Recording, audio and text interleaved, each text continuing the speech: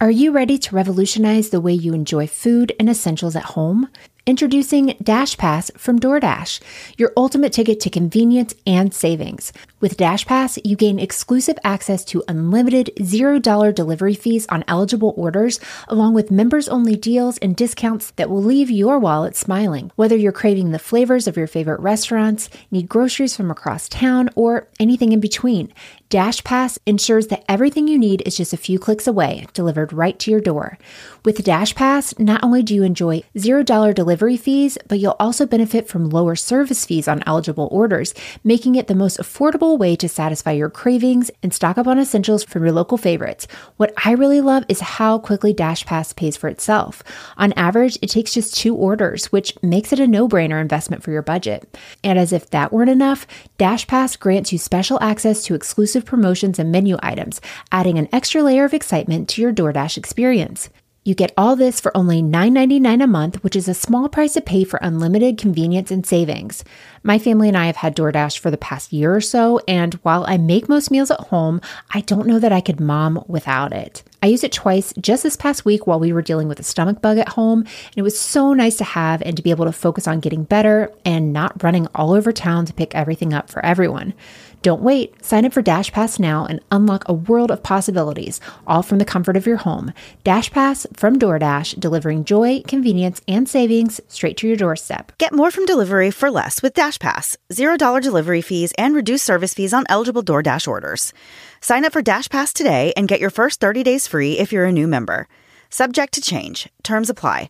Open the door to $0 delivery fees and savings you can't get anywhere else. Sign up for Dash Pass today, only on DoorDash, and get your first 30 days free if you're a new member. Subject to change. Terms apply.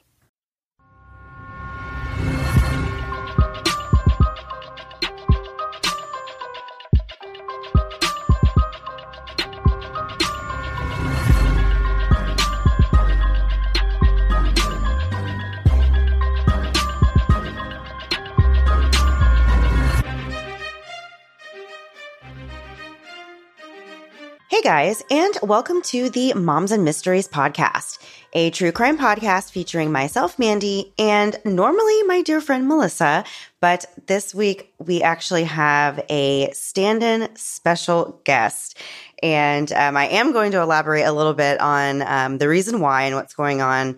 Melissa and I both of our families have been battling some sicknesses this past month. It's been a very strange month of May. There's been a lot early summer colds. It's not even quite summer yet, but it's a little late still for flu season. So I'm not really sure what's going around. A lot of things apparently. So we've kind of been dealing with that. Our sweet Melissa has taken the brunt of it and is unfortunately in the hospital trying to get better at the moment.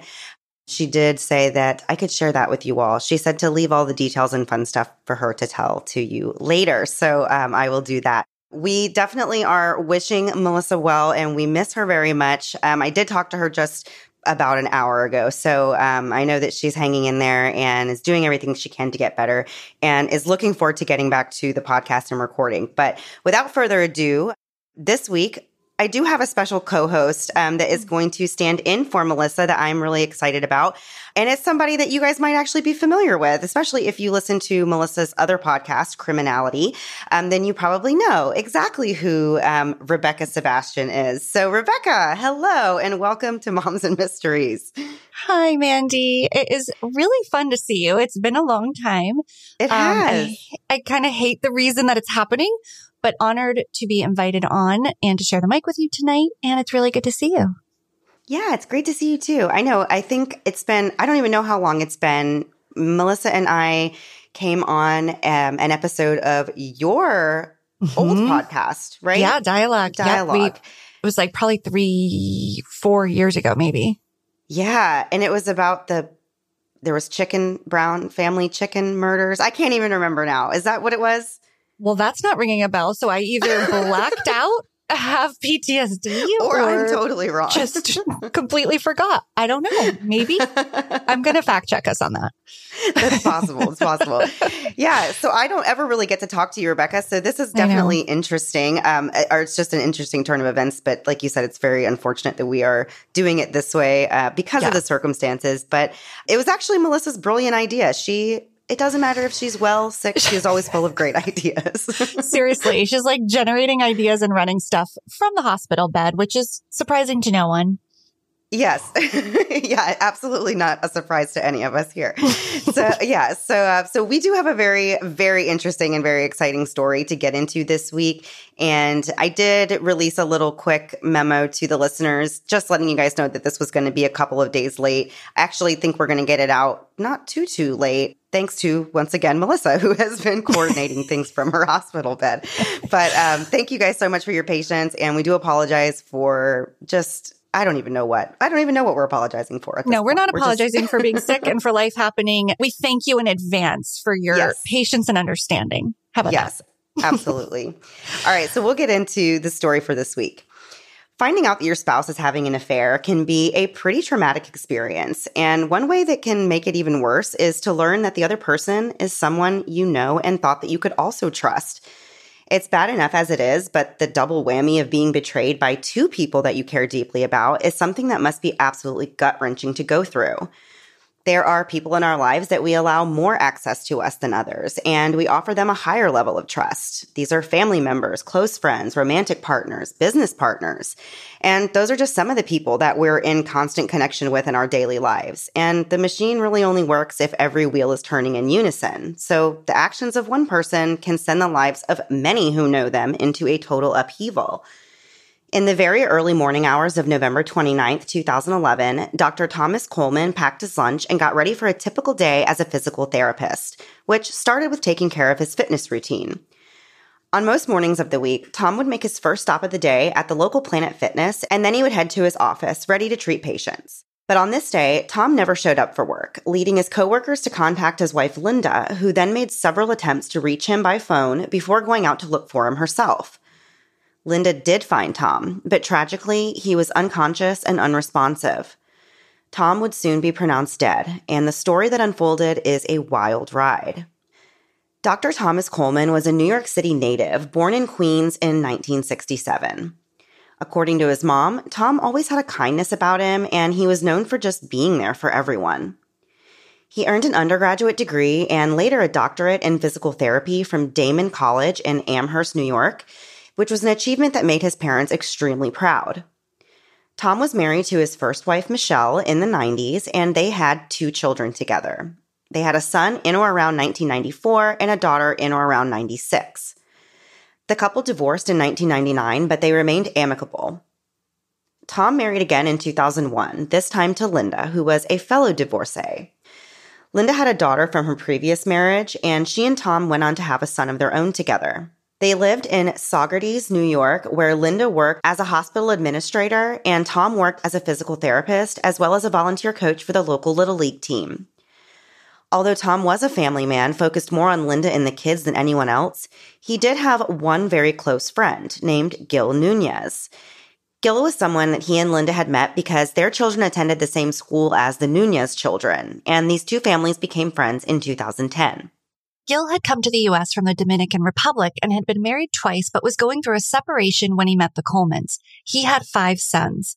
Gil became a licensed dentist in multiple states, including New York and Arizona, after obtaining a doctorate in dental surgery from the New York University College of Dentistry. Gil went on to start his own self-named practice called Gilberto Nunez DDS in Kingston, New York. Gil also served as a volunteer firefighter in Kingston. Gil's dental practice was a huge success and the business was thriving. He was known to be a nice guy, and even his employees would say the nicest things about working for him. After Gil met Dr. Kolman and Linda, they started to become close friends. In fact, Gil and Tom could be considered best friends. Tom and Linda's kids took karate lessons with Gil's kids, and since Linda took the kids to karate, it was she who spent that time chatting with Gil and using each other as a sounding board for their problems. Not only was Gil going through a separation from his wife, but Linda and Tom were also struggling in their marriage at this time. Tom was paying a lot of money to his first wife in divorce payments, plus Linda's daughter suffered from health problems and their son was having problems in school. All of this weighed on the Kolman marriage and stress was at an all-time high. By December 2010, less than a year after meeting each other, Gil and Linda started having an affair. They texted constantly when they weren't together and even sent each other cards to celebrate monthly anniversaries. As the affair grew more intense, Gil started feeling guilty and wanted to come clean to Tom about it, but Linda was scared that Tom would want to get divorced if he found out. Gil later said he never wanted Linda to tell Tom. He just wanted to come clean about the affair. Tom was his best friend, after all. Linda was still hesitant and refused to break the news to Tom, so eventually Gil took matters into his own hands. In July of 2011, about 7 or 8 months after the affair started, Gil bought a burner phone and used it to send text messages to Tom while pretending to be a woman named Samantha. Gil sent Tom over 1,000 text messages over the course of 2 days in an effort to steer him towards figuring out that Linda was having an affair with, quote, the dentist. That really seems like so much work to go through to break the news that your wife is having an affair to create this whole other persona. 1,000 messages, Mandy. I know you text a lot. I know I do too. That is borderline. It's not okay. So Gil also sends these texts to Linda while posing as Samantha. In these text messages, it was insinuated that Tom was cheating on Linda, which she believed. She actually told Gil about it, and he offered to look into it for her. He's making himself very useful here. Right. Creating the problem and being the solution. Exactly. Right? One day outside of a hotel, he gave her a letter he said was from a CIA agent. The letter read in part, "Sometimes we as human beings believe that we know a person's character and behavior very well just because we have cohabitated with that person for many years, but we all can make mistakes in life. And as research has proven, people fall out of love all the time, and they stay in a relationship for numerous reasons except for love. Sincerely, Agent 753-246-910-213. Like you, Mandy, Linda thought this letter was completely ridiculous. I think maybe he would have gotten away with it if he made his agent number a little shorter. I mean, he let a child in elementary school pick the number. So after these texts from Samantha made it to Tom's inbox and he had the chance to look over all 1,000 of these messages, he went to Linda and told her that he knew exactly what was going on. Surprisingly, Linda admitted to everything right away. Tom was very upset about it, and he refused to even talk to Gil for about 3 or 4 days, which Gil said made him just feel horrible because Tom is one of his only friends, and now he won't speak to him, which might have been something to consider. Yeah, I wonder why he doesn't have more friends. Right. So at this point, Tom still didn't know exactly who sent these texts from Samantha, but he must have caught on that it wasn't a person named Samantha, and he started to wonder who truly was responsible for setting all this in motion. And one day he's talking to his friend Gil and says, I'm ready to get to the bottom of this. I'm considering hiring a PI to look into it. Gil told Tom that he actually knew what he called a CIA computer expert who could trace the origin of these text messages, which of course is a bold-faced lie. He doesn't have any connections with the CIA. Also, I don't think the title would be a computer expert. Yeah, there's just so much that just would not happen. You wouldn't tell someone that you have all these CIA connections if you actually had CIA connections. You shouldn't. Yeah. Right. You might, but you shouldn't. Right. So, but his real plan was he was going to try and pay the IT guy that worked for his dental office a pretty penny of $500 to simply pose as a CIA expert and meet with Tom.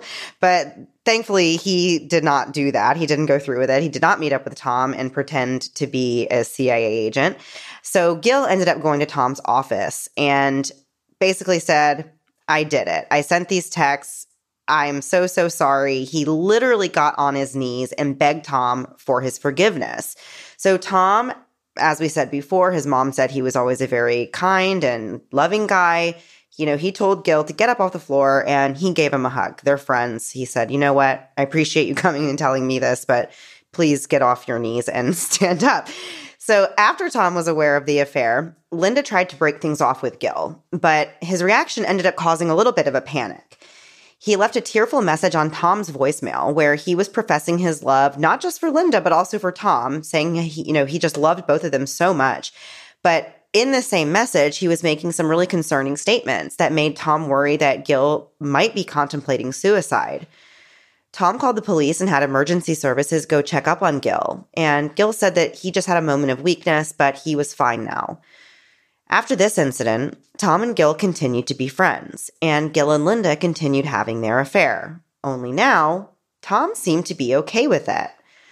According to Gil, once everything was out on the table about the affair, his relationship with both Tom and his relationship with Linda got stronger.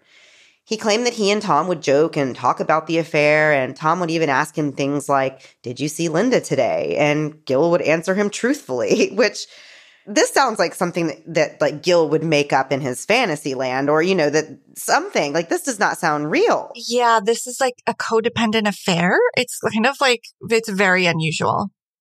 Yeah, I mean, and there's definitely relationship styles, I feel like, where maybe that's a thing, but this sounds like very, like, not exactly that. It doesn't sound like this was planned to be that way whatsoever. Yeah, nobody signed up for that. This wasn't like an agreement or an arrangement. This just happened, and Tom just seems, I don't know.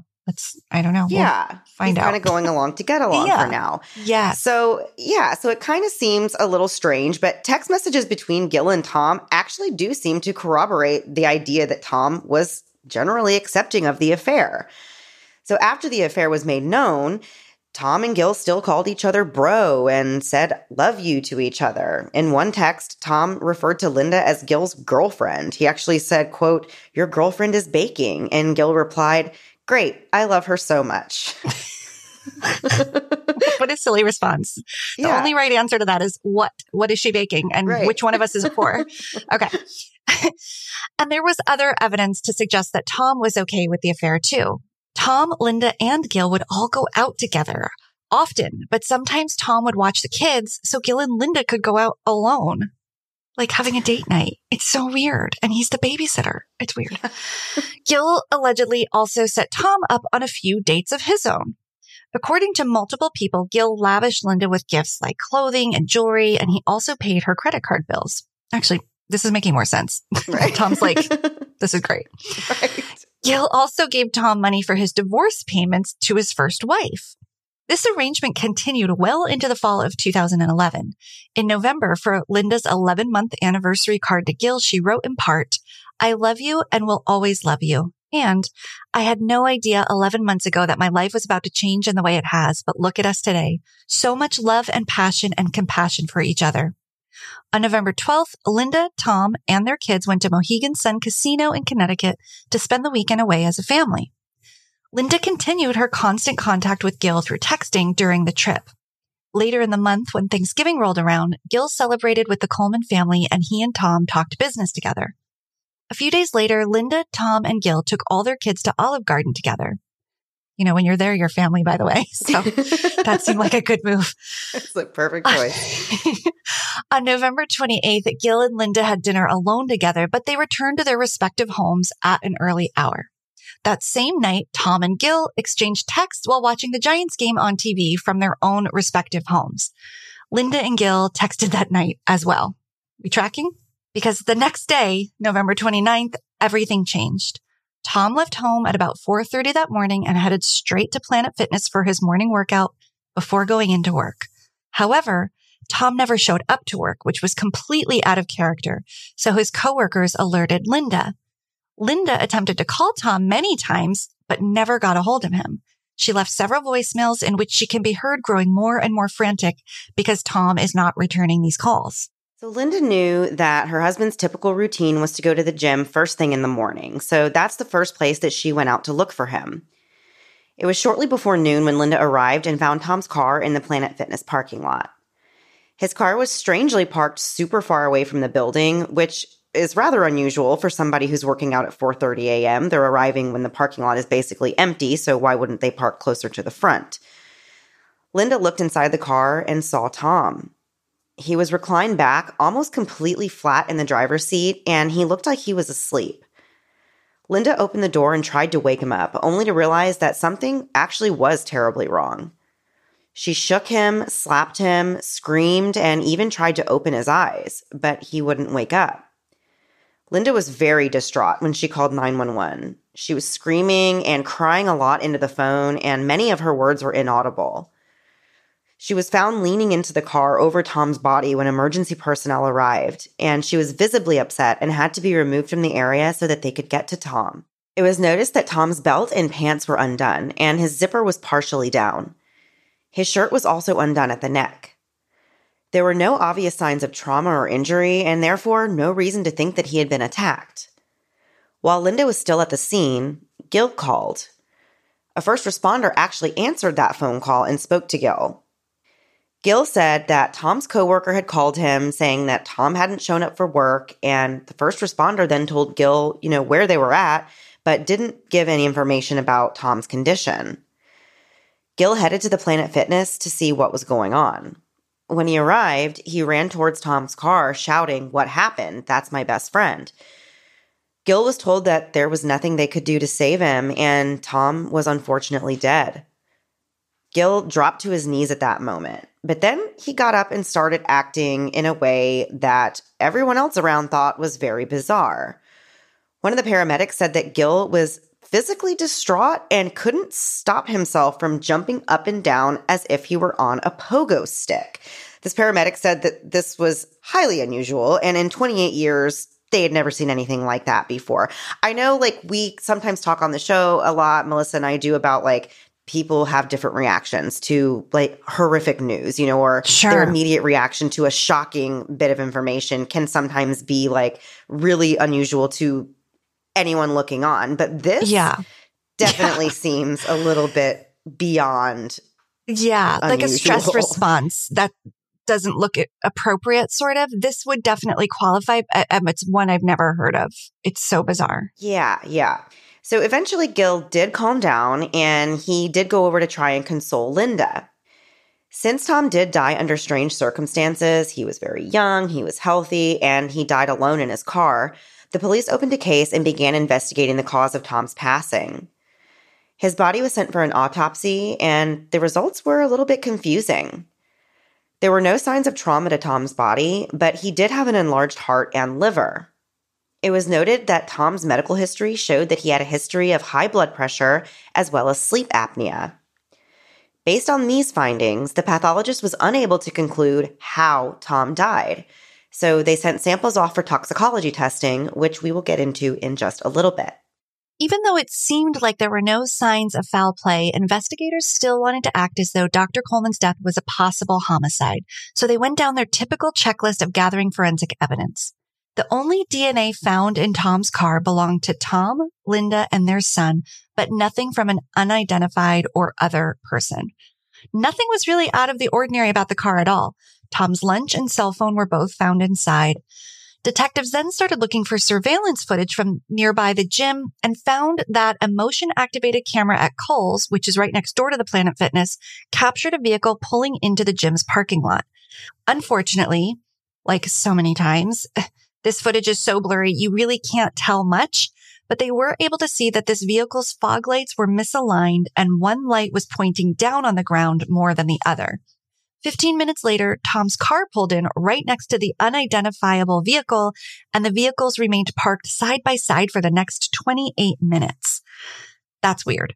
Now, because this footage is so blurry and poor quality, it's impossible to tell whether or not any car doors were opening or closing or if anyone got in or out of the cars. After 28 minutes, the unidentifiable car pulled away and the investigators were able to see that it was a pale or light-colored SUV of some kind. Tom's car never left the parking spot.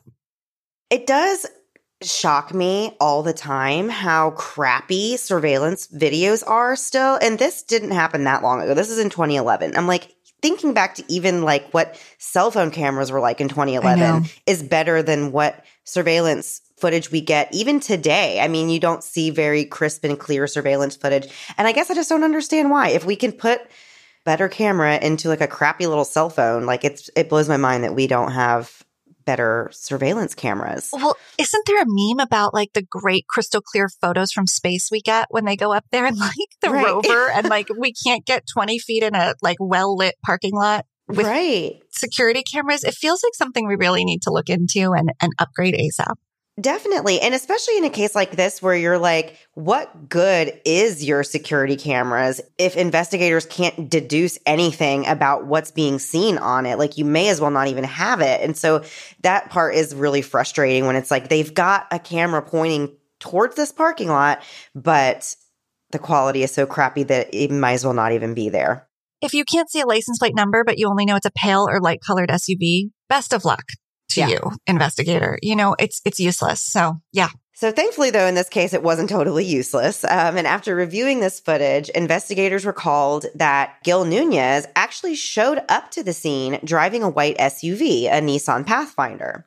So at this point, they had already heard rumors that Gil and Linda were romantically involved. I don't know if we're still calling it an affair since Tom was aware of it.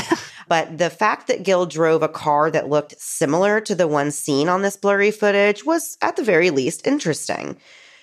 They started looking for more surveillance footage from businesses on the route from Gil's apartment to the Planet Fitness, which is a route that partially follows the commercial strip of Albany Avenue.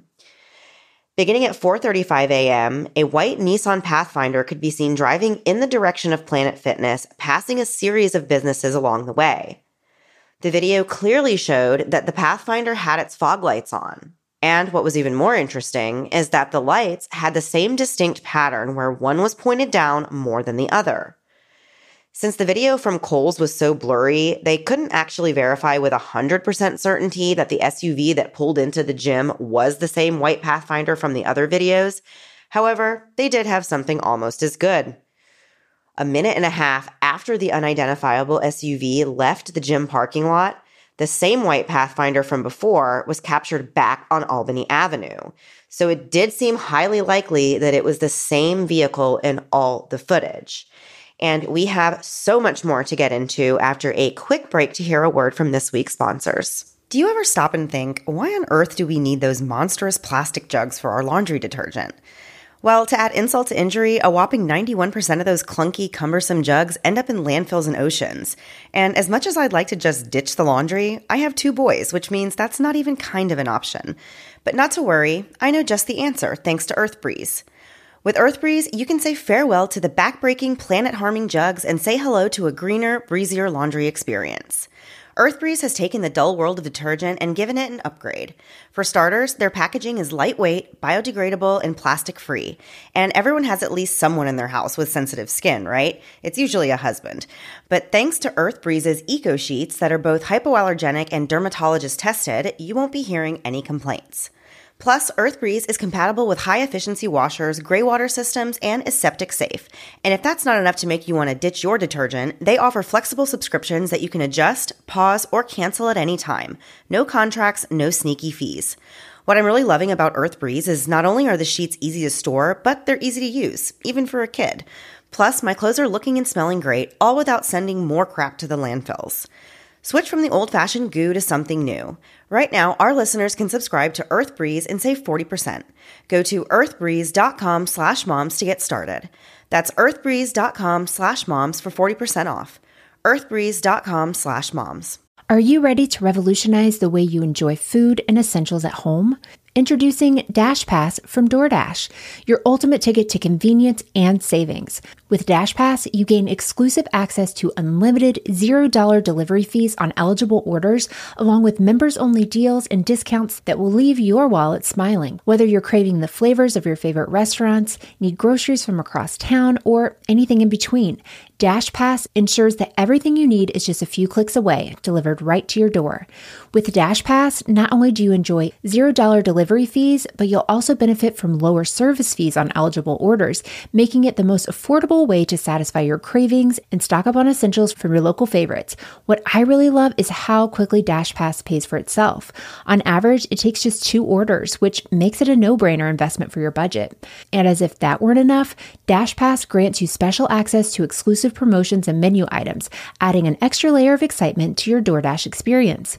You get all this for only $9.99 a month, which is a small price to pay for unlimited convenience and savings. My family and I have had DoorDash for the past year or so, and while I make most meals at home, I don't know that I could mom without it. I used it twice just this past week while we were dealing with a stomach bug at home, and it was so nice to have and to be able to focus on getting better and not running all over town to pick everything up for everyone. Don't wait. Sign up for Dash Pass now and unlock a world of possibilities, all from the comfort of your home. Dash Pass from DoorDash, delivering joy, convenience, and savings straight to your doorstep. Get more from delivery for less with Dash Pass. $0 delivery fees and reduced service fees on eligible DoorDash orders. Sign up for Dash Pass today and get your first 30 days free if you're a new member. Subject to change. Terms apply. Open the door to $0 delivery fees and savings you can't get anywhere else. Sign up for Dash Pass today only on DoorDash and get your first 30 days free if you're a new member. Subject to change. Terms apply. Are you ready to revolutionize the way you enjoy food and essentials at home? Introducing Dash Pass from DoorDash, your ultimate ticket to convenience and savings. With Dash Pass, you gain exclusive access to unlimited $0 delivery fees on eligible orders, along with members-only deals and discounts that will leave your wallet smiling. Whether you're craving the flavors of your favorite restaurants, need groceries from across town, or anything in between, Dash Pass ensures that everything you need is just a few clicks away, delivered right to your door. With Dash Pass, not only do you enjoy $0 delivery fees, but you'll also benefit from lower service fees on eligible orders, making it the most affordable way to satisfy your cravings and stock up on essentials from your local favorites. What I really love is how quickly Dash Pass pays for itself.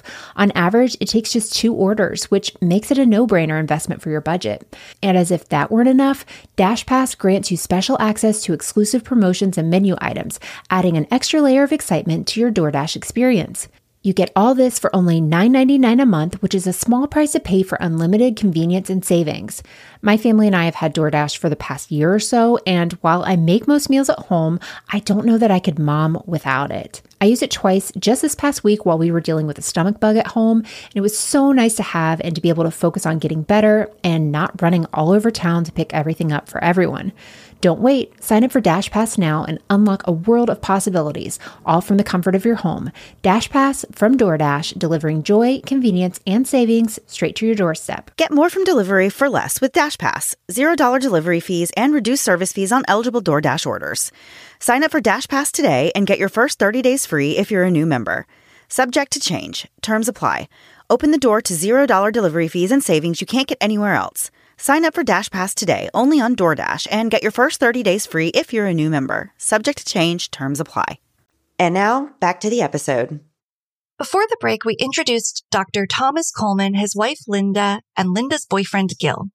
Tom was aware of his wife's relationship with Gil, and according to witnesses, he was even supportive of the arrangement. But when Tom was found dead in his car in the parking lot of the Planet Fitness where he worked out, questions began to arise about how amicable this love triangle really was.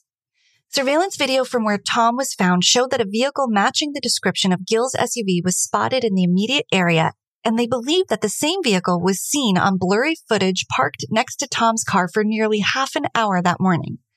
There was enough reason for suspicion to bring Gil in for questioning on December 2nd, 3 days after Tom was found dead. Investigators wanted to find out exactly what Gil knew. Now, keep in mind, at this point, they still don't know exactly how or why Tom died. Gil said he was alone at his apartment in Kingston at the time of Tom's death. He told them about how he'd been texting with Tom the night before, about the Giants game, and everything seemed totally fine.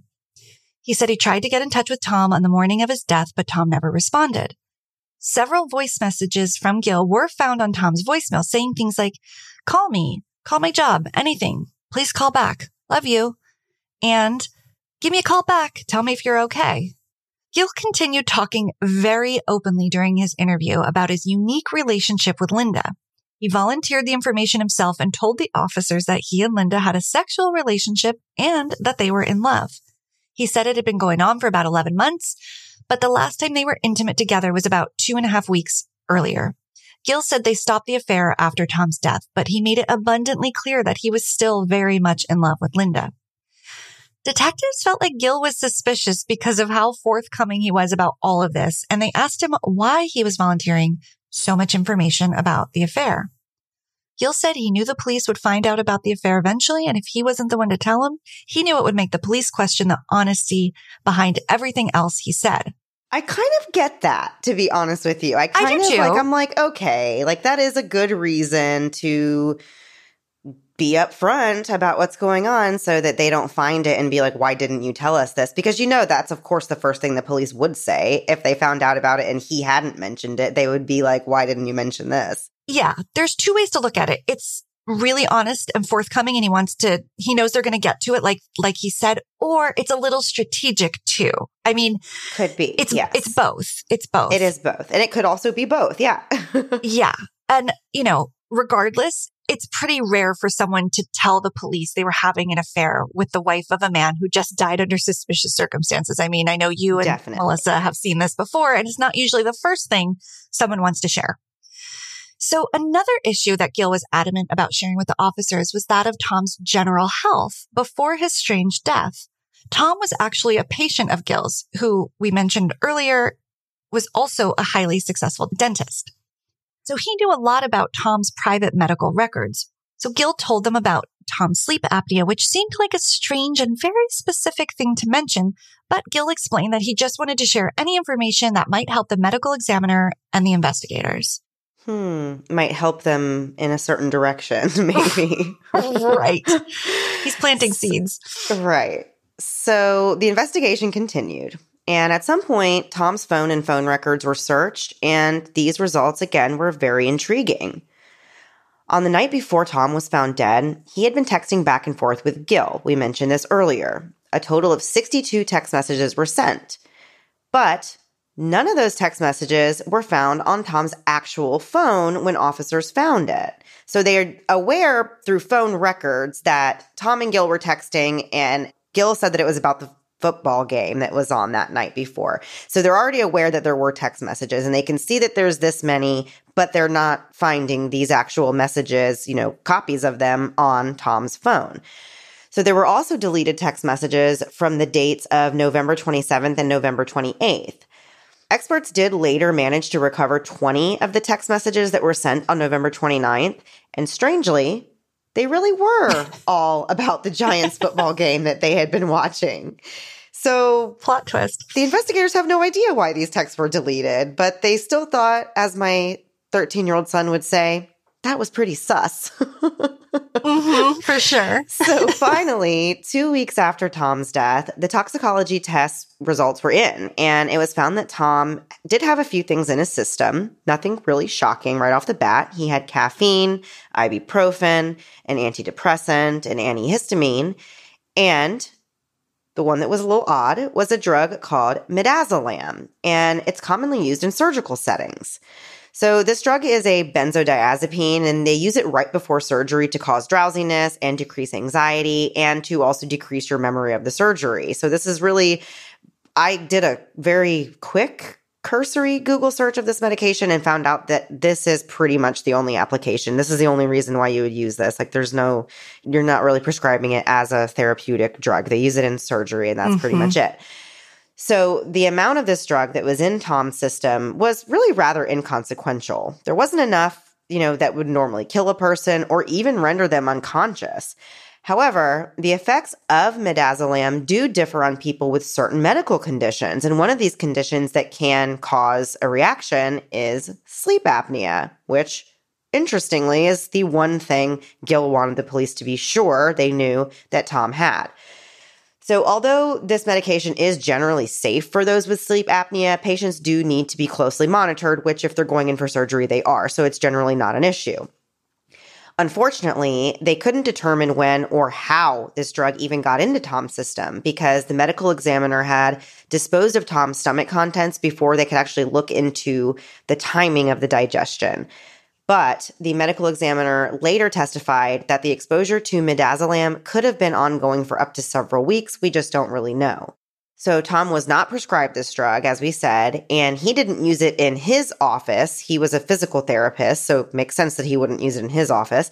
So there was no logical explanation why he would really have any of it in his system at all. His death was officially classified as acute midazolam poisoning and was ruled a homicide. Well, now that investigators believed Tom was murdered, they began an official homicide investigation.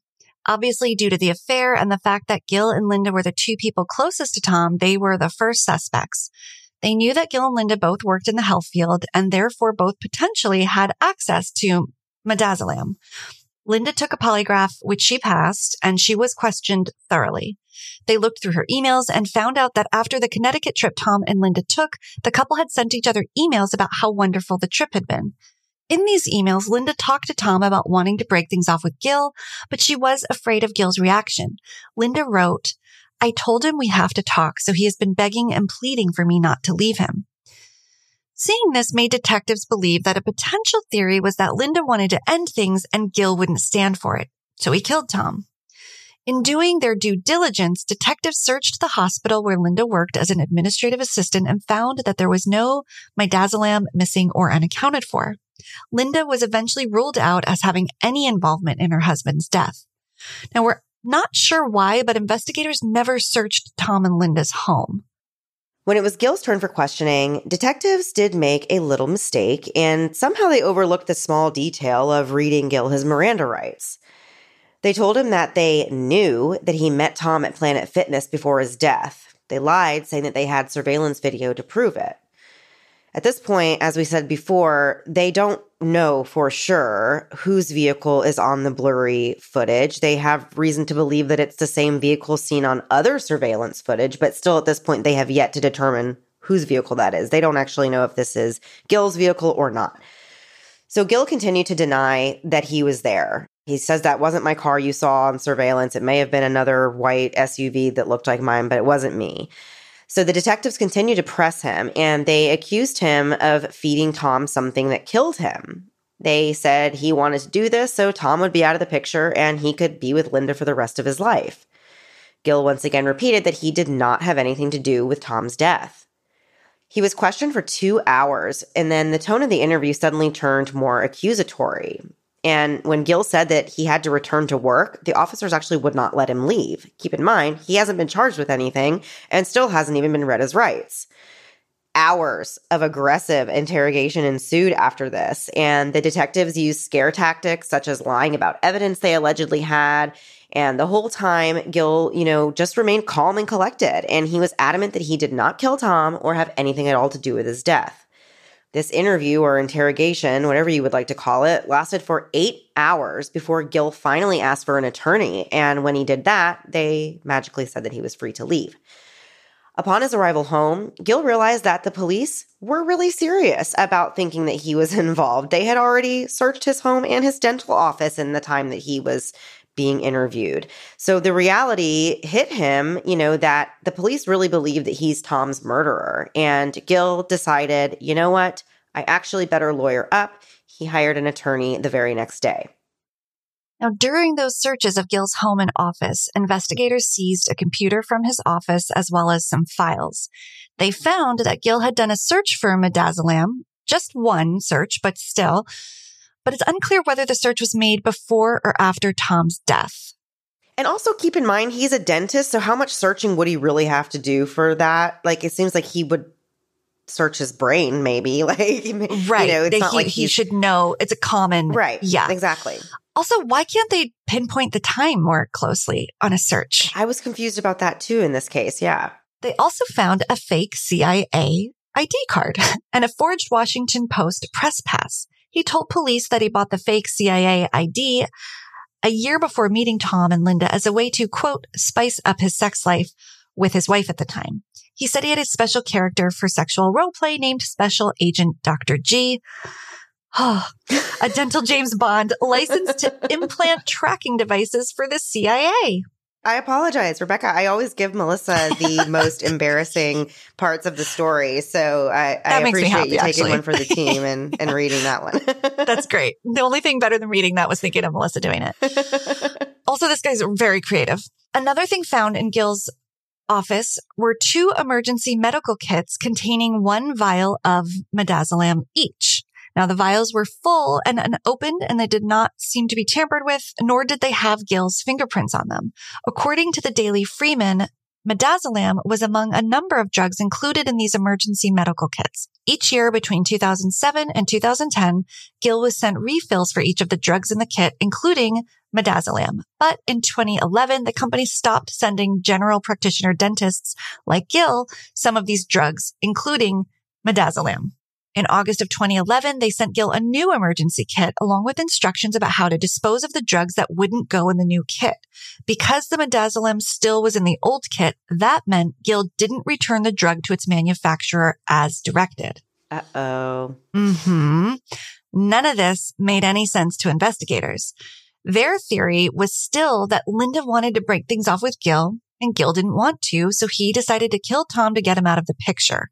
They believed that on the day before the murder, Gil texted Tom about meeting at the gym in the morning, and that they ended up meeting in the parking lot on the morning of the 29th. Gil arrived first, and Tom pulled in and parked next to him. Once they were together, Gil somehow gave Tom midazolam, which he'd gotten from his dental office, and while he was waiting for Tom to pass out, he wiped the car clean of his own DNA, deleted the text from Tom's phone so nobody would know he was lured to the gym by Gil. Then, Gil waited for the drug to react with Tom's sleep apnea, and once he was dead, Gil left and got back on Albany Avenue where he was spotted on surveillance. So although they now have this theory, they still didn't have the evidence needed to charge Gil with a murder, so they continued their investigation. A year passed, and Tom's family was really struggling with his loss, but no one took it harder than Tom's oldest son, Bradley, who he had with his first wife, Michelle. A few weeks after the first anniversary, Bradley attempted suicide. After recovering, he told his mom that he just wanted to go to sleep and wake up with his dad, which, as a mother, just absolutely wrecks my heart. Tragically, Bradley completed suicide 3 months later. He was just 18 years old at the time. Meanwhile, Gil had simply moved on with his life. He continued working at his dental practice, and he even started dabbling in online dating. Soon, he met a woman named Yasmin, who he married in 2014. Investigators continued to build their case against Gil, but they weren't able to find enough evidence for murder charges. They did find enough small stuff to charge Gil with 12 other crimes. Seems like they were really just out to get anything on him, anything they could possibly charge him with to kind of get the ball rolling somewhere. But they ended up finding out that he had apparently been caught filing a false insurance claim in 2014, stemming from a fire that happened at a building that he owned for less than a year at the time that it caught fire. It was right next door to his dental practice. But investigators believe that a small part of this claim was actually fraudulent. So he was charged with 1 count of grand larceny, 1 count of insurance fraud, and 5 counts of falsifying business reports. He pleaded not guilty to that. They also learned that in 2014, Gil made a false statement on a pistol license application. Under the application question that asked, "Have you ever been terminated or discharged from any employment or the armed forces for cause?" Gil answered no, which was false because he had actually been discharged from the Marines for going AWOL. So because of this lie on the application, Gil was charged with 2 counts of perjury, 2 counts of offering a false instrument for filing, and 1 count of making an apparently sworn false statement in July of 2015. Again, he pleaded not guilty. Gil had done some other things that showed he wasn't exactly a stand-up guy, but not all these things resulted in charges. For example, Gil would go around telling people that he was a Marine and even that he, quote, conducted recon in Grenada. But in reality, he never even served as a Marine because he went AWOL 1 week into basic training. It took 3 years to find and arrest him, but instead of facing a court-martial, he was discharged under, quote, less than honorable conditions. Gil also lied on multiple marriage licenses. When he married his second wife, he put down that he'd never been married before, even though he had. He did the same when he married his third wife, Yasmin, claiming he'd never been married before.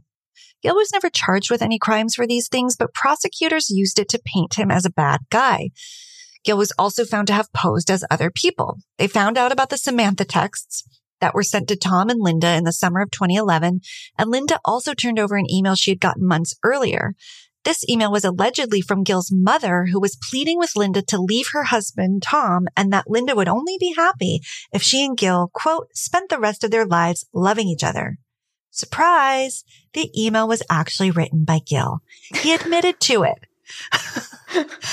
To go along with his fake CIA ID, Gil apparently also told several people, including Linda, that he was a special agent of the CIA, because that's something you go around announcing. Yeah. He told people at his dental office that when the CIA called him, he would plant CIA trackers in people's teeth.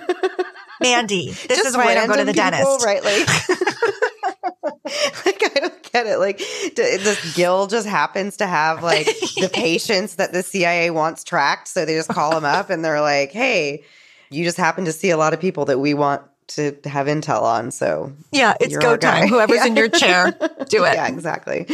Mercy. Oh, gosh. So Linda also provided a letter written by Gil where he stated that he had contacts in the CIA, and they found out about Gil also doing that little thing where he tried to hire the IT guy at his office to pose as a CIA agent in order to intimidate Tom. So these findings would later lead to Gil being charged with possession of a forged instrument.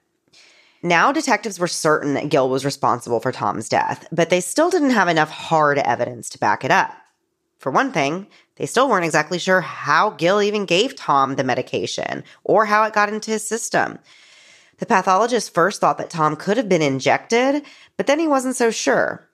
So in order to try to get a better understanding of exactly what might have happened, Tom's body was exhumed twice, which is, for the family, is absolutely so horrific brutal. to think of him being exhumed, not just once. Once is already really hard for somebody who's already been laid to rest, but then to have to do that twice, that's just really awful.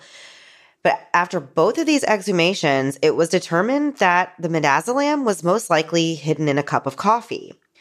This was supported by the fact that Tom had coffee in his system during the autopsy as well.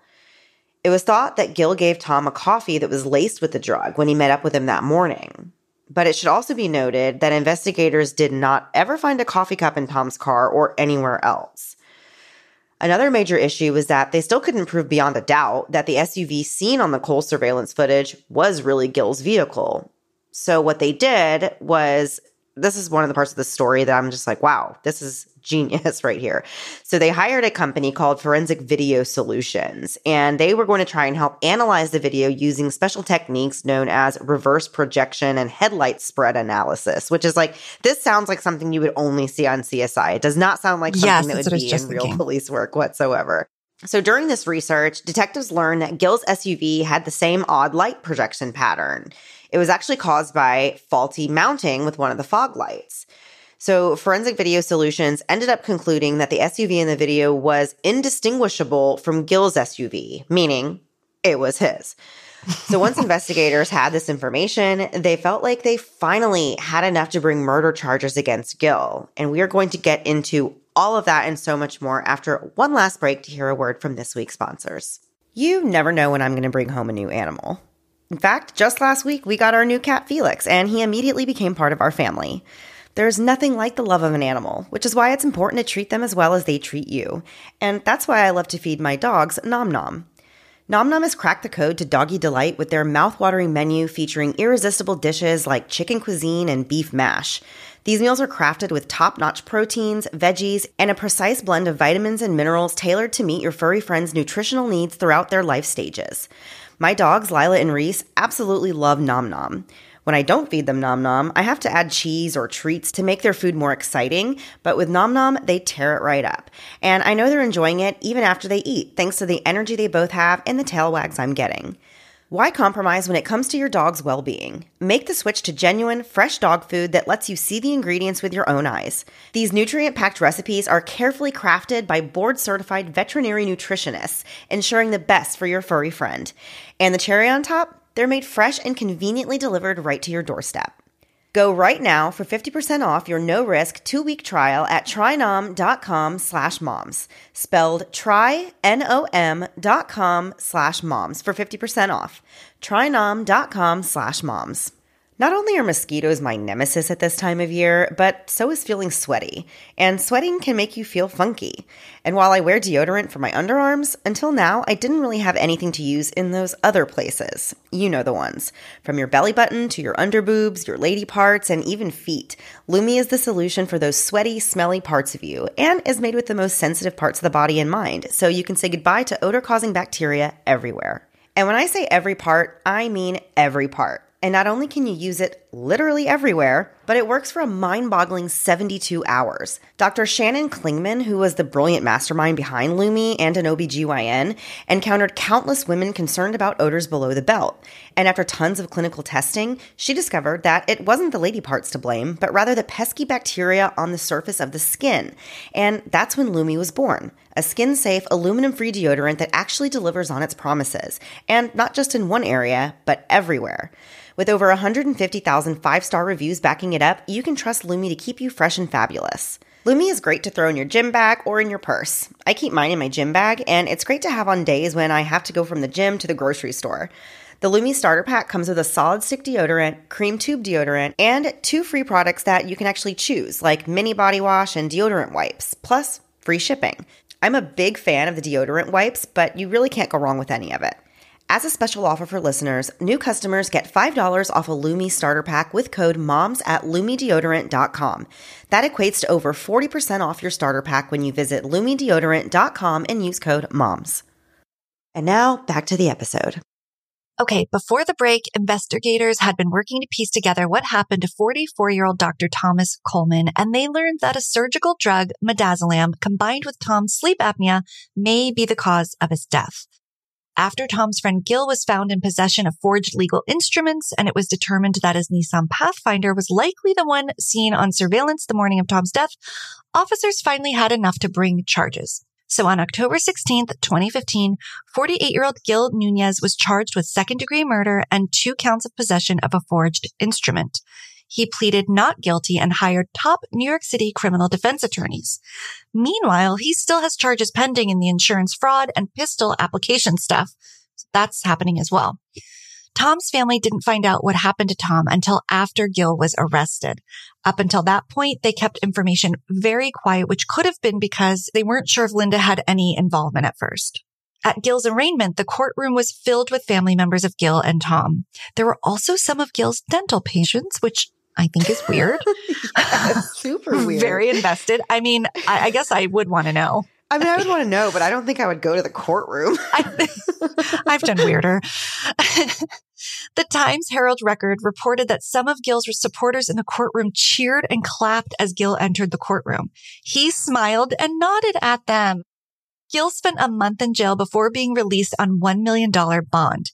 He went back to work and even continued working through his trial. He would work after court. I don't understand that. Who's going to after court? Doesn't court end at like 5 or 6 p.m.? Yeah. There's like twilight dental hours, I guess. Twilight dentistry. That was his new thing. Right. That's actually, that's horrifying. Not good. Yeah. Double meaning. So his trial for murder and possession of a forged instrument began on May 25th, 2016. Prosecutors told the jury that police conducted a very thorough investigation into Tom's death. They admitted their case was circumstantial, but said all of the evidence combined pointed to the overwhelming guilt of Dr. Gil Nunez. Prosecutors proved that Gil had the character, the motive, the means, and method to kill Tom, and that he was the only person who would want Tom gone. Linda and Gil's affair was detailed for the court, with prosecutors describing their relationship as more of an obsession. They said Gil used deception and manipulation to try to get Linda for himself, but it didn't work. Linda testified for the prosecution and stated that she always told Gil she was never going to leave Tom. She admitted that she did love Gil at one point, but said Tom was still her best friend and that she loved him too. She did admit that she also had felt torn at times. She threatened to end the affair in the summer of 2011 after Tom first found out about it, but then Gil became hysterical and said he was going to hurt himself. So Linda continued seeing him. But after she spent that weekend with Tom and their son at the casino, Linda knew what she really wanted was to put her marriage back together and end things with Gil for good. She talked to Tom about breaking it to Gil after Thanksgiving. Tom was found dead before Linda could ever have that talk with Gil. Prosecutors told the jury that Gil definitely wasn't Tom's best friend because a best friend wouldn't have an affair with your wife or send fake texts pretending to be someone else telling him your wife is having an affair and going to great lengths to try and break up the marriage of his best friend. They also pointed out that Gil had knowledge of Tom's sleep apnea and also had the knowledge that midazolam could kill Tom due to that condition, and he had access to midazolam. Witnesses for the prosecution said that Tom was reclined in his car with his pants undone so that he could, quote, get comfortable while talking to Gil. But this would later change once the defense had a chance to introduce their own evidence. The defense used their time to try poking holes in every part of the prosecution's case so that the jury would be left with reasonable doubt. And this is where things actually get pretty interesting in the trial. We normally don't have like a ton of information about the trials on our show. We do get into the trials, of course, and what happens in the end, but we actually have a little bit more information in this story than we usually do, and things really are interesting here. So Gil did not take the stand, but his defense alleged that he had no reason to kill Tom. He was his best friend, plus he was still allowed to carry on this affair with Linda openly. So they're basically saying Gil had it made in the shade. Why would he want to lose that or do anything to, disrupt that? The defense ripped Linda's testimony apart and said that although Linda testified that she was wanting to end things with Gil during the time leading up to her husband's death, they say that was not entirely true. They showed text messages that Linda sent to Gil during the Connecticut trip, all the way up to the time that she actually found Tom dead in his car. And these messages actually do tell a different story. So this is where it gets really confusing and interesting. Linda sent messages along the lines of "I love you" and said sweet things like she misses holding Gil's hand and she misses his soft spot and scar on his face and all these like very intimate things. In these messages, Gil actually was not encouraging Linda to leave Tom. He said, quote, "Don't do anything, please. You told me that you don't want to make any decisions until after the holidays. I'm going by what you said you want." So these romantic messages continued after the Connecticut trip. In the morning hours of November 29th, in these hours before Linda found Tom dead, she was texting Gil about being on her cycle. So Gil wrote back and said, "I am loving you from here. Mwah, mwah, mwah. Kissy, kissy, I think you meant kissy. mwah, mwah, Love, mwah. love. So if that helps, he says. And she wrote back, "It does." How sweet. This is getting uncomfy. To make it worse, Linda was asked to read her own text messages out loud in court, which is Honestly, maybe the just worst take me thing. out right then and there. I'm done. Just done. There's nothing worse. According to sources, it was very awkward. Linda seemed genuinely surprised by her own words as she read them back all this time later. That's relatable. When she testified for the prosecution, she made it seem like she was planning on leaving Gil, and it seemed like she had truly come to believe that was the truth. But these texts told a different version of the story. The defense said their relationship seemed to be stronger than ever at that time, which meant that Gil had no reason to believe Linda was going to leave him and therefore would have no reason to want Tom dead. According to the defense, on the day before Tom died, he and Gil texted back and forth 62 times to be exact about football, and none of them indicated that Gil had lured Tom to the gym to murder him. Gil later said he believed the police deleted the texts from Tom's phone because it wouldn't be, quote, convenient for them to see that the texts were all innocent. Furthermore, the defense alleged that it was not Gil's SUV seen on the surveillance footage from that morning and that he was nowhere near Planet Fitness at the time Tom died. They reminded the jury that investigators found no fingerprints or DNA linking Gil to the scene, and that the only evidence the state presented was that surveillance footage analysis done by Forensic Video Solutions, which was, as they put it, nothing but, quote, hocus pocus and junk science. The defense did admit that Gil had access to midazolam, but only through those kits in his office that we mentioned before, and none of those vials had been used or tampered with. The defense also brought up the fact that authorities never did search the Kolman's home or personal computers, so how could they verify whether or not Thomas had midazolam in his possession? So the issue of whether or not detectives had truly done a thorough investigation was a really big thing for Gil's defense. Drawing attention to the shortcomings of the investigation was really one of their main strategies in the trial. In addition to not searching the Kolman's house or computers, there was other important evidence that had evidently not been tested. For example, after Tom's death, his underwear and pants were sent off for testing, but then investigators asked the lab to return those items to them, and there was no recorded explanation for why, leading to questions over whether or not there might have been things that police preferred not to explore. Another issue was that there was some emails found on Tom's phone from what they called a hookup website called benaughty.com. One of these emails was sent at 1:31 a.m., just hours before Tom actually arrived at the gym. The defense said that authorities had never even opened those emails on Tom's phone. And the judge had previously denied the request to bring up these emails because they could make Tom look bad to the jury. But the judge ended up allowing the emails after the defense argued that these unopened emails were important to show that the prosecution had not conducted as thorough of an investigation as they were claiming they had. After the jury learned about these emails, the defense called their final witness, who was the lead detective on the case. They asked him why they never opened those emails. And the detective said they didn't look into them because they thought they were spam. Again, sometimes you hear like excuses or reasons for things and you think like, oh yeah, okay, whatever, likely story. But in this case, like there's a couple of times where I'm like, okay, that makes total sense. You know, like I totally can get behind that because you can see how they would look through the emails and be like, at 1:30 in the morning from like some adult website, like they'd be like, this is not like a actual, this is nothing that is important. Like you said, it's irrelevant. So the reason they put the detective on the stand and asked him all of this, though, is really just done in an effort to undermine the investigation in front of the jury. The prosecution was not happy about this move, of course. So after these Be Naughty emails were introduced, the prosecution changed up their explanation for why Tom was reclined and his pants were undone in his car. Now they're theorizing that Gil actually had purposely staged the body to make it seem like Tom died while having a hookup.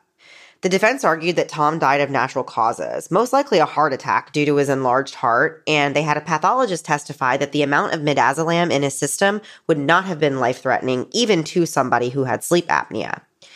They said the most likely cause of death was complications due to his heart condition. Lastly, the defense told the jury that the prosecution's version of events was like a bad Lifetime movie. They said, quote, the idea that you would slip someone a non-lethal dose of a drug and cross your fingers that it would kill them is fantasy. Well, after deliberating for 6 hours, the jury found Gil not guilty of murder.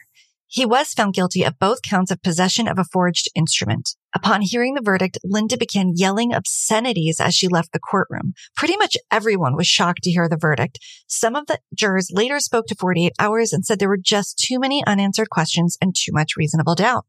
At least one juror said they did not think Gil was guilty and they thought Tom died from his enlarged heart. Gil would still have to go to trial for the other charges he faced before he would be sentenced, but he remained out on bail following the murder trial. The acquittal left two big questions still left unanswered for Tom's family. One, who was in the SUV that met up with Tom in the gym parking lot for 28 minutes? And two, how did the midazolam get into his system? The SVU question doesn't seem to have a good answer. However, according to the New Yorker, there could be a possible answer for the midazolam question.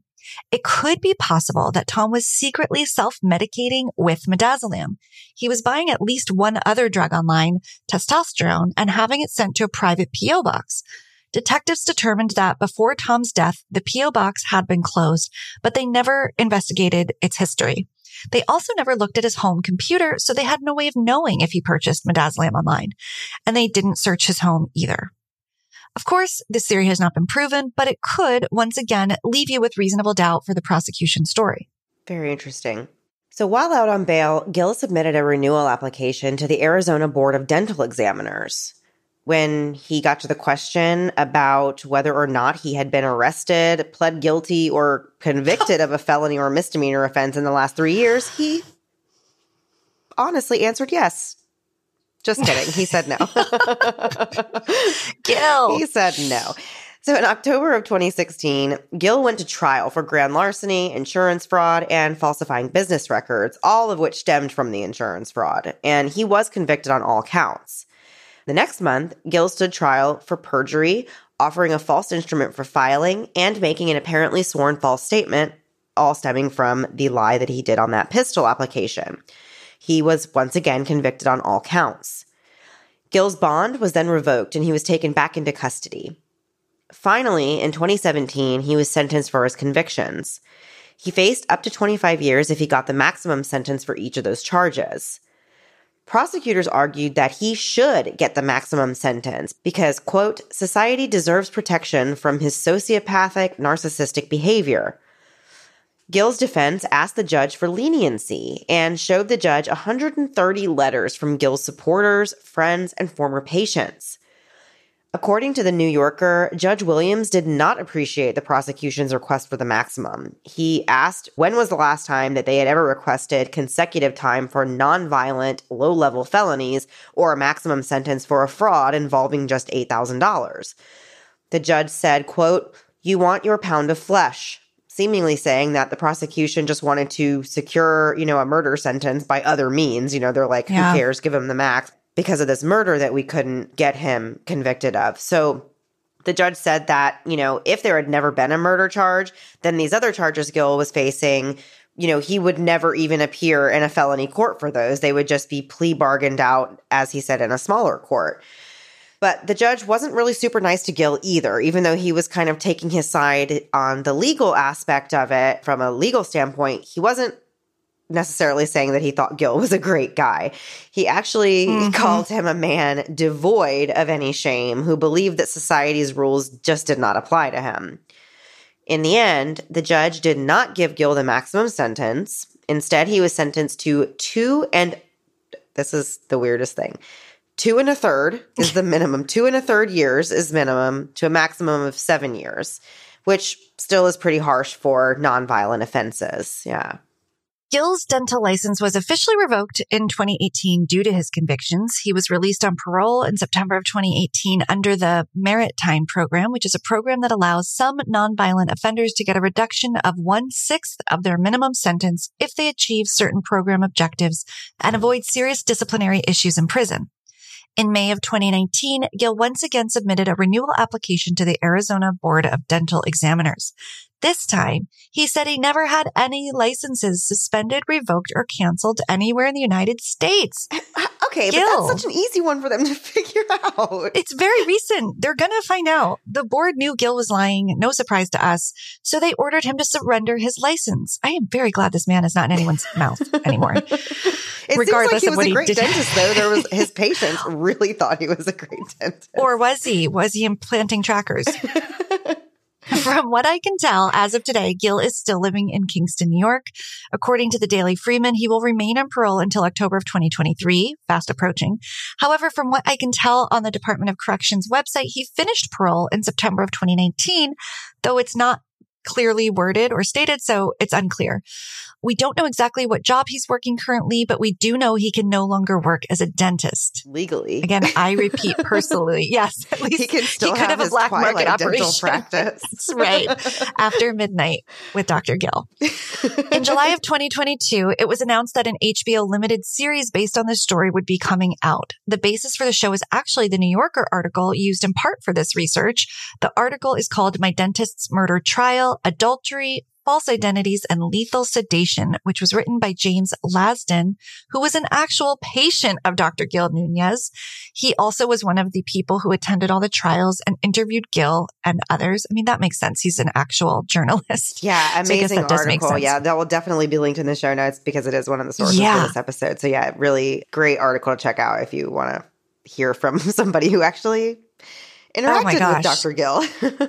Yeah, and the title of the HBO series will be called My Dentist's Murder Trial. The show is set to star Pedro Pascal from Game of Thrones, The Mandalorian, The Last of Us. He'll be playing Dr. Nunez, and David Harbour from Stranger Things, Black Widow, Suicide Squad, and among other things, is set to star as well, although his role hasn't been confirmed. And we don't have a release date set, but it sounds like a lot more people are going to know this case very soon after all of these episodes and shows. Yeah. And honestly, this is really a perfect case for movies and television just because of everything going on. What do you think, Rebecca? What do you think? Do you think what do you think about Gil? We can definitely say for sure that he's not necessarily an honest man. We know that just from other lies that he was caught in, legitimately caught in and proven to be. But what do you think? Is he a killer or is he just a con artist? Or is he very unlucky? Because if he didn't do it, how unlucky? I agree with the jury's findings. I think there's a lot of reasonable doubt here. There is a lot of reasonable doubt. I think there's also a lot of circumstantial evidence. And when you hear the prosecution present it, I could definitely be like, for sure. Because, it's usually the most simple. It's the Occam's razor theory. Yeah. But to hear the defense give it their side, I go, yeah, that is an awfully strange way for a person familiar with that medication to know that that was not enough to truly do the job. That is a bizarro way to choose to try to off someone and to wait and not be sure. What was plan B? And because as a dentist, you would think that he would have access to things that would be more guaranteed. Potent. Right. Yeah. Exactly. So why would he choose some random thing that was like a maybe it will, maybe it won't? It really doesn't make a lot of sense. I mean, I guess the only theory there would be if you just weren't trying to necessarily kill somebody, but maybe just make them really sick or get them out of the way temporarily, or also a weird move. But who knows? Maybe. But Gil has not done a lot that's made sense, right?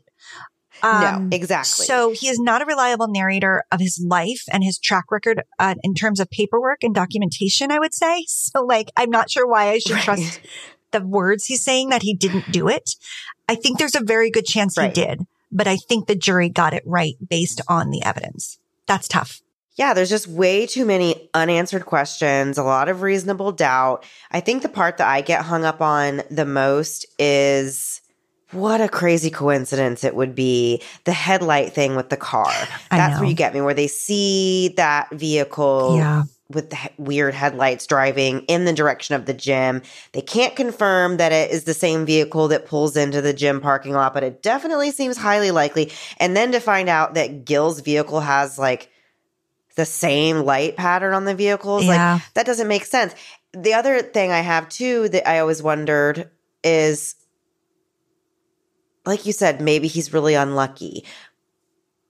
I feel like Gil was there at the gym. I'm not saying that necessarily means that he murdered Tom at that time. I do tend to believe that it was his vehicle and that he did at least see Tom or went to the gym. The fact that he was there for 28 minutes, though, I'm like, was that because he was giving Tom drugs? And then did they work that fast? That's my other – exactly. I'm like, he was only there for 28 minutes. So that's not that much time to administer a drug to someone and wait for it to take effect. That doesn't seem – really? Because that seems enough time. Excruciatingly long to me. Imagine you did do that. 28 minutes would seem like hours. But I don't know about to deliver how in a fast, cup of coffee, I'm thinking – Right. True. How fast is it going to take effect, True. And the other hang up I have, despite what I just said about I would probably find him not guilty, is what's the alternative? If it wasn't Gil, where do you even begin to piece together what happened? Because there really is no indication that Tom wanted to end his life. Why would he pick doing it at the gym? This was really much his routine. So why would he be doing it so differently this day? Because Gil is the one who had threatened, hurting himself prior. So that didn't seem to be Tom's MO. So that doesn't really make sense either. And there was no unidentified person's DNA or fingerprints. So right. And going to the gym, getting ready to go work out at the gym doesn't seem like the time and place that even if he was taking it himself on his own accord, that seems like an odd time to do it because of what the drug is supposed to do for you to make you tired and all this. That's what I would do. Something you would not take to get out of going to the gym. Right. I'd be like, sorry, I can't. I had midazolam or whatever it's called. Exactly. So I kind of struggle with that to kind of figure out if it wasn't Gil, then who was it? That's the main thing. If not Gil, then who? So that's the answer that we don't have and maybe we'll never have. Yeah. So sad for his family. So sad. Very sad. Yeah. And some of those, in times like that, I feel like when you really don't have the answers, it's hard no matter what, whenever somebody that you care about is dies or maybe is murdered. We don't know in this case. Yeah. But to not know No answers. has to just be that much worse. Absolutely. Yeah, not have any answers. Yeah. So. All right, well, that was the story for this week.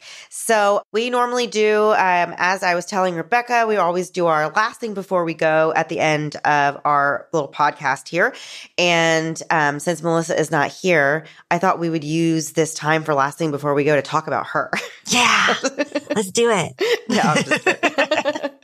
I'm just kidding. But yeah, so it was so lovely, Melissa, to set you and I up to do this episode together this week. And as I said, you and I never really have a chance to talk to each other. I don't really, not on purpose. I hope it doesn't seem like that's on purpose. No, it absolutely isn't. It's life is crazy. There's too many podcasts to make. It's so true. It's too many podcasts and too many people also. Mm-hmm. Well, one person is too many for me.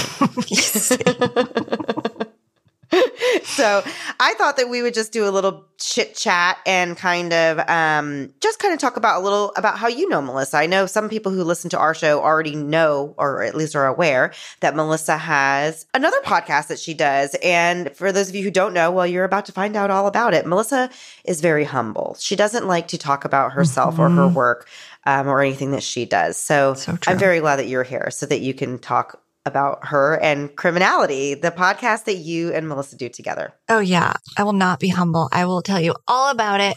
And it's so funny because I met Melissa the same exact day I met you. I was a listener of Moms and Murder at the time. Of course, also love Moms and Mysteries. Very excited for the rebrand. I think it's so exciting.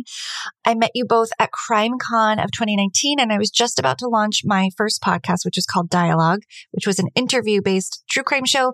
And I knew I wanted to have you both on as guests. So I made a beeline for your table. I introduced myself.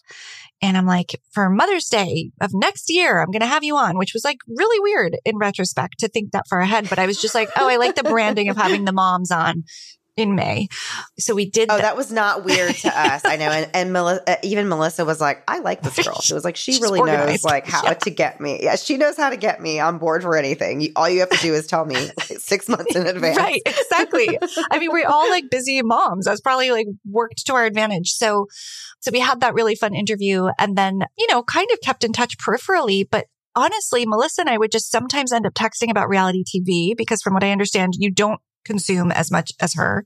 That's very true. And for those of us who suffer from the affliction of enjoying reality TV, we really need support people in our lives. So I ended up, being that person. And then sometime, kind of in the middle of the pandemic around early 2021, Melissa had this idea for a second show and she asked if I'd be interested in co-hosting it. And the premise was Criminality, which was true crime meets reality TV.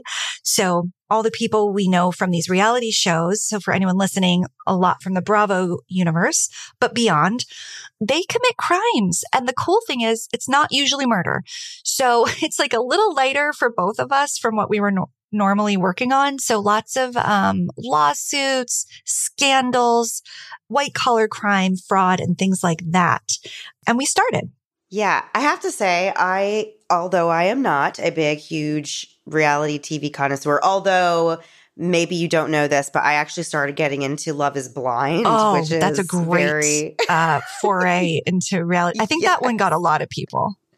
Yes. So I've been hooked on Love is Blind now for all 4 seasons. Oh, good. I can't wait for the next season to come. So that is the one show that she will get me to kind of dish with her on. We actually did for a few weeks on Patreon, we did like a bonus content thing where we were talking about Love is Blind. So yeah, but even though I do not really necessarily love so much reality TV, I will say the cases that you guys talk about involving celebrities are like absolutely mind-blowing. You don't even have to like reality TV. You just have to know who these people are, like loosely. And then it makes you want to go and find out more about them after you hear these crazy things that they've done or crazy things that they do. I'm glad to hear you say that. We do have listeners who don't follow reality TV at all, but they're pop culture interested. And I think if you have that like celebrity or celebrity adjacent B-list, we like a good B-lister. If you have that interest, like the stories are usually pretty bonkers and they always connect to other celebrities. So they're like tangled webs, really, really fun. But what struck me today about the story you and I just did is it's darker and it's heavier, but it's mirroring the big Vanderpump Rules scandal that's happening right now, which must have touched your ears or Instagram feed or something because my gosh, the scandal. Asked me? Someone asked me recently if they didn't, of course I don't, but someone recently was like, do you watch Vanderpump Rules? They asked me that. And I said no. And then they were like, oh, like, never mind. They did not want to talk to me. They just needed to talk to someone about it. Yes. They're like, Yes. next. It wasn't about you. It wasn't personal, Mandy. They really were like needing a fix.